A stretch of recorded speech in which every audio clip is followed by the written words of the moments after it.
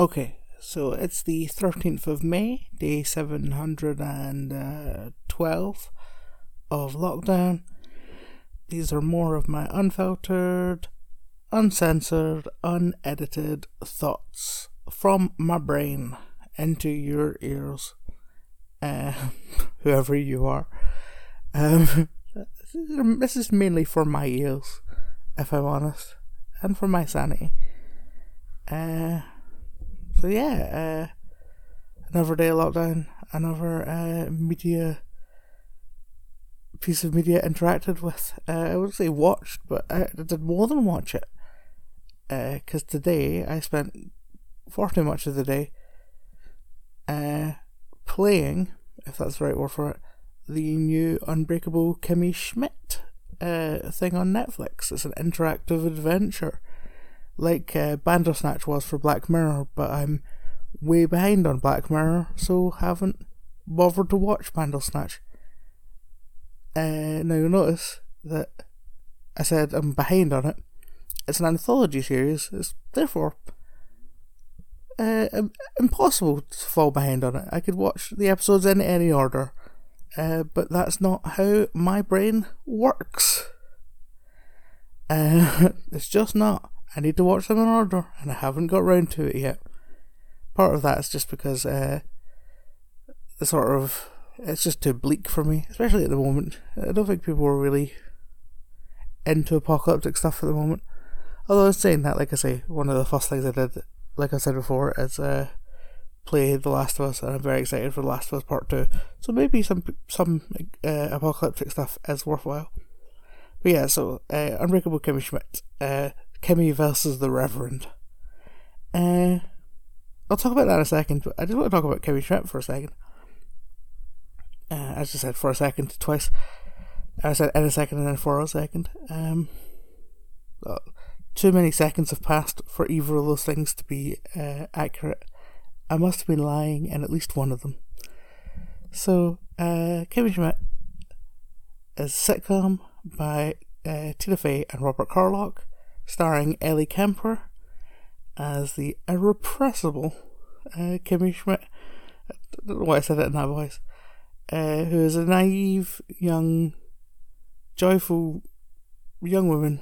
I said young twice, as if youth is something to be celebrated more than anything else. It's just because I'm bad at words when I'm tired.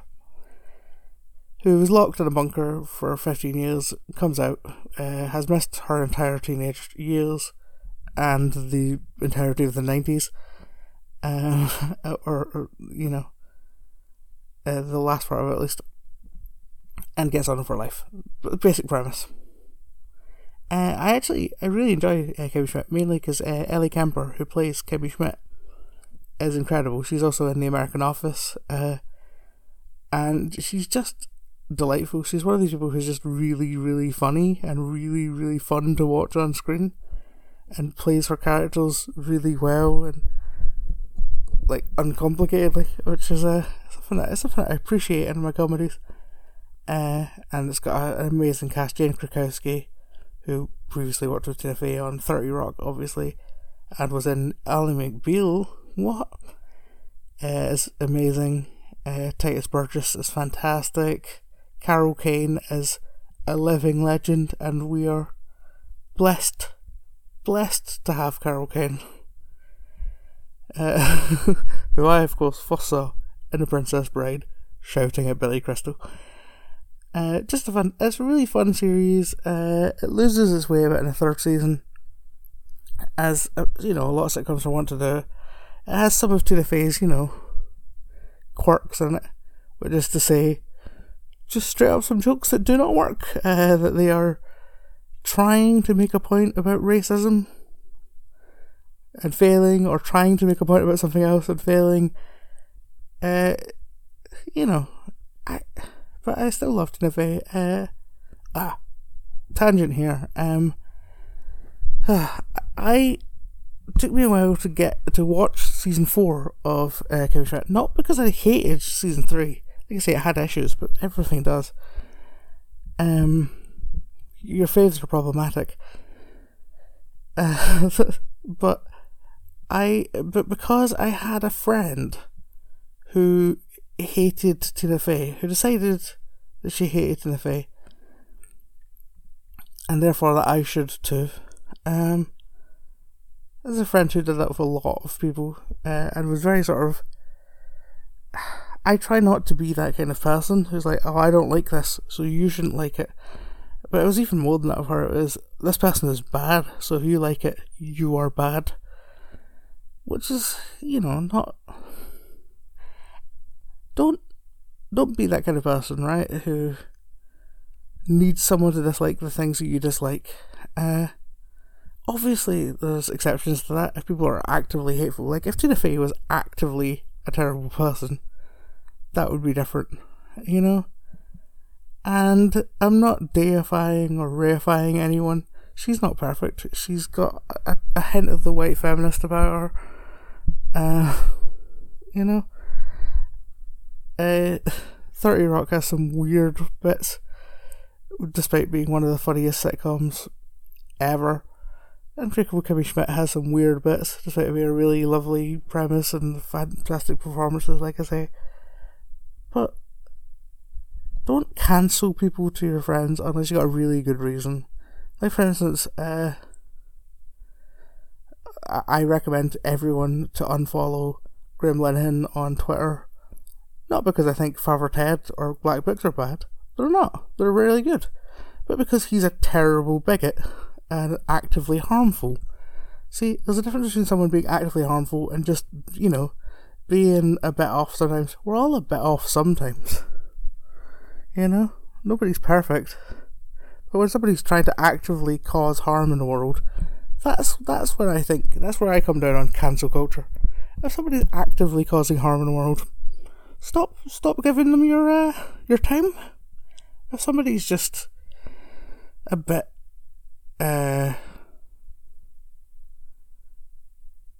like boneheaded is the word that came to my head there. I don't mean boneheaded, a bit sort of has blind spots. The trick is to just be aware of those blind spots. Like, I'm a huge fan of Buffy the Vampire Slayer. Joss Whedon is not a very nice man. And there's some really problematic, and a lot of people hear that word, but it's a useful word when you want to, bits and Buffy, like I say, your faves are problematic, be aware of it and you're fine. Don't let friends, she's no longer a friend of mine, which is its own thing, but the whole thing became a bit toxic and just difficult. And anyway, I don't need to air that here, not that she'll be listening.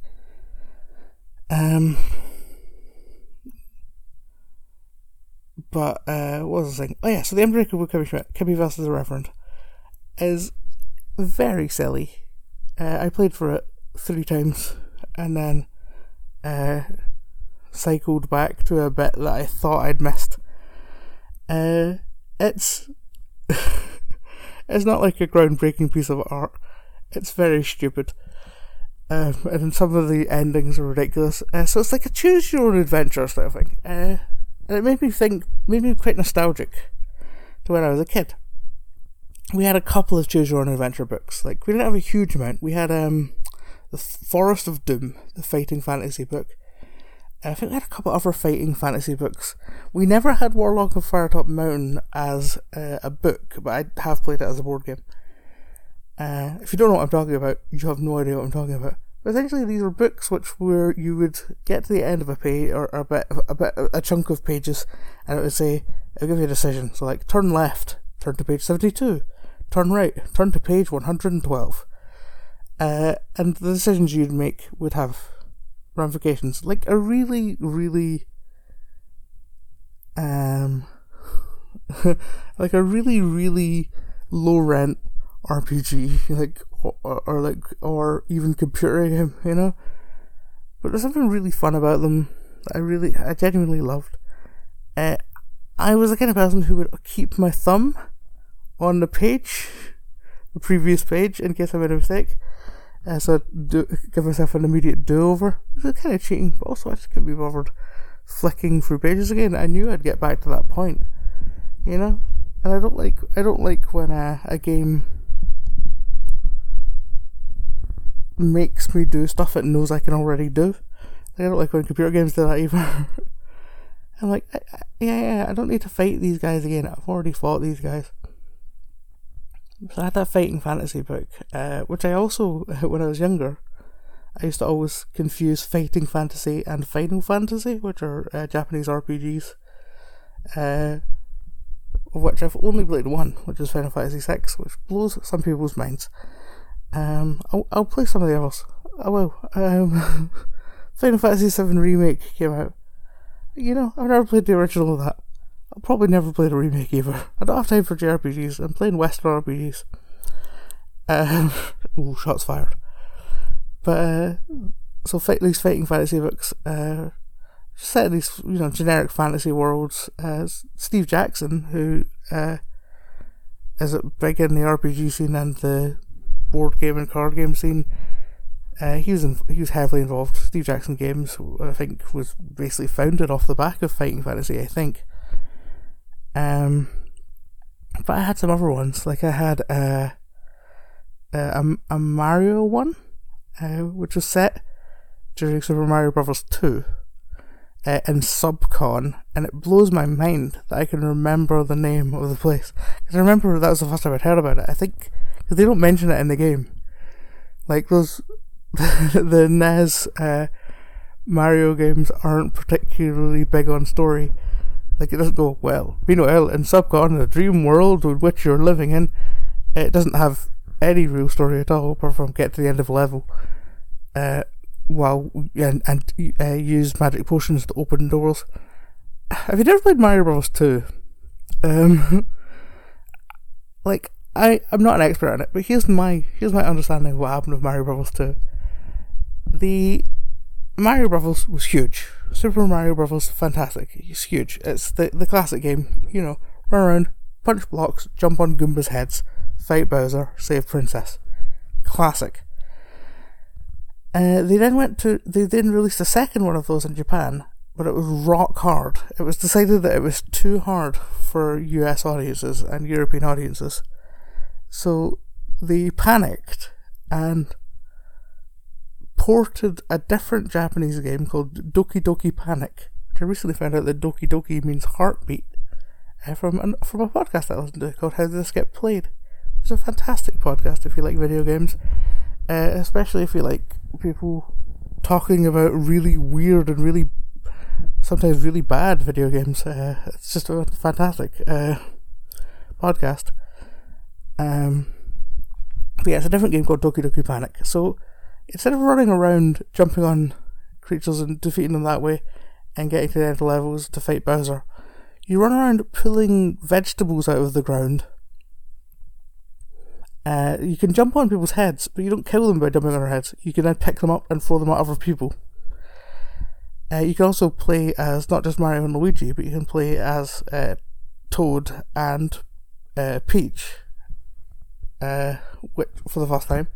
So it's kind of like it added a lot of stuff that's still there to this day. Like for instance, Luigi jumping higher, Toad being faster, Peach being able to like float on her dress, that kind of thing. That was all in that, but it was all because they had 4 different characters in Doki Doki Panic. I probably got some of the details of that wrong. I don't do any research for these because it's not a podcast. If you want to hear people who understand more about it talk about video games, like I say, listen to How Did This Get Played. It's been an absolute joy for me during this lockdown. Yeah, and also other stuff in Subcon. And again, like I say, I only know about this because it's the book I had, I think, is called Escape from Subcon. Even certainly that was one of the big things I remember. And I was like, what the hell is Subcon? Like, what is that? But it did have this amazing thing, because the creepiest bits in Super Mario Bros. 2, there's bits where you can go down pipes. Or no, it's not even go down pipes. You go through doors, I think, and you end up in bottles.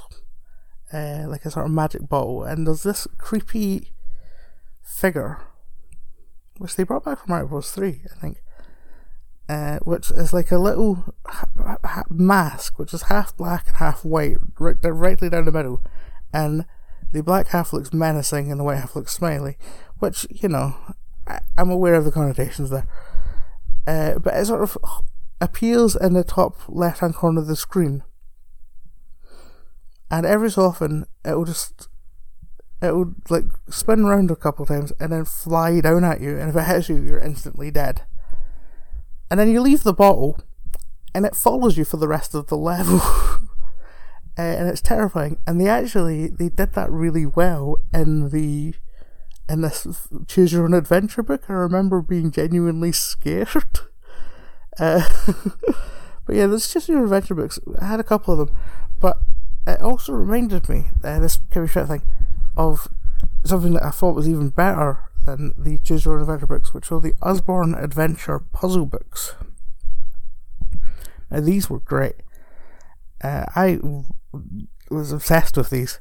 Like, I think my brother had them, and then I basically inherited them / stole them, which is how most things happen in our worlds, in our house. That's what it's called. in our domicile, our place of residence. But these books were basically, they were like little cartoons, and the stories were very sort of Famous 5-y, but a bit older, so Secret 70. If you're not familiar with Enid Blyton and the Famous 5 and Secret 7 books, which I was also obsessed with when I was younger, you have no idea what we're talking about. Essentially, this idea that you're kids who get drawn into these big adventures, which adults are inexplicably, like, you're usually on holiday. They nearly always started with you being on holiday at your aunt's house, in this weird place, and and they were just so fun, these ideas. Like, there was one which was set in a village that only appeared once every so many years, you know, like Brigadoon, which is really a really cool thing when you're a kid, because I didn't know it was like based on this ancient legend. I was just like, this is just really cool. I think it's called Little Whitting or something like that. And the reason I can remember that after all these years is because of how these books worked. So each page is like a double page spread, and it's like a cartoon. And you get a little bit of plot of them going, hey, here's something interesting. And then there's like a puzzle that you have to solve. So, like, there's one where it's like, oh, let's go to that island. How do we get across that island? And it's like, well, we'll have to find out when it's low. We'll have to find out a way. And there's lots of people talking about like when low tide is. There's like a clock on the wall. It's like clues for you to like look around it and find out. And then you go to the Giant's Causeway. Not Giant's Causeway, the Causeway. Because you find out when low tide is, and you go to the Causeway, and that's the next page. And that's just like a maze that you have to draw your way across without getting caught. That's super cool. And there's all kinds of little things like codes you had to break. So it'd end with like a bolded like question going, well, what should you do? When would you do that? Some of them had like fun maps you had to figure stuff out on. And it was just these cool little mysteries. I'll talk at some point on one of these. Not today, because it's already... yesterday went long, and I don't want today to go super long. But I'll talk at some point about how much I love mysteries. And I think it started with these books, like these Usborne Adventure puzzle books. I remember vividly there was one where you go to this there's like a recurring gang of bad guys, but none of them they didn't connect really. But it was a recurring gang of bad guys who were always up to no good, and they had loads of different. It was like a big syndicate of bad guys. And And there's one where like the idea was this guy who's an inventor had inherited this old manor house, and there was meant to be treasure in it, and you sort of trying to scare these. You find out that because you arrive and you're like, what's going on in this mysterious house? And you're like, oh, it's being haunted. And then you find out it's not being haunted. It's not really haunted. There's just this guy who's trying to scare these bad guys away. You know, classic kids' adventure stuff. And, you know, like a hint of the Scooby-Doo about it. And it was just drawn in this really simple style. Sort of almost like, almost Tintin-esque. But not as good. Not as good as old Hergé. But this really clever little stories, and the puzzles were sometimes like impossible. Sometimes you're like, how would I possibly have known to do that? You know, but that's the nature of anything that's puzzle based. And I still love puzzles to this day. Like I have a subscription to a puzzle magazine because I am the coolest. Yeah, I am the coolest 32-year-old that you'll possibly ever meet. I have a subscription to a puzzle magazine. I'll buy puzzle magazines. I love it. That's the thing I do, like this, to keep my brain, you know, to keep my brain sorted. There's a puzzle game that was on the DS called a series called Professor Layton, which was had a similar vibe to these things as well. So sometimes those puzzles were like, well, why is this a puzzle? Like you had story-based puzzles, and then sometimes you had like, oh, there's just a puzzle on this wall, and if you solve it, you get things. It's like, oh, alright. But there's just something really satisfying to me about stories that connect, and you figuring it out. And like, a choose your own adventure book isn't quite that. But it's fun, like, and even to this day, the RPGs I play are ones where you make choices that have ramifications. So when a sitcom that I really liked brings out an episode where you can choose what to do, and the choices are very silly. It's like some of them are like, it's obvious you're obvious what you're meant to do and what you're not meant to do. So it's not about problem solving, which is a thing that kind of problem solving I love. It's just about going with the flow, and sometimes deliberately going, well, no, Kimmy would never do this, so let's see what the show does if I try and make her do it. I recommend it. It's good fun. I'd go through it twice, maybe not 3 times like I did. I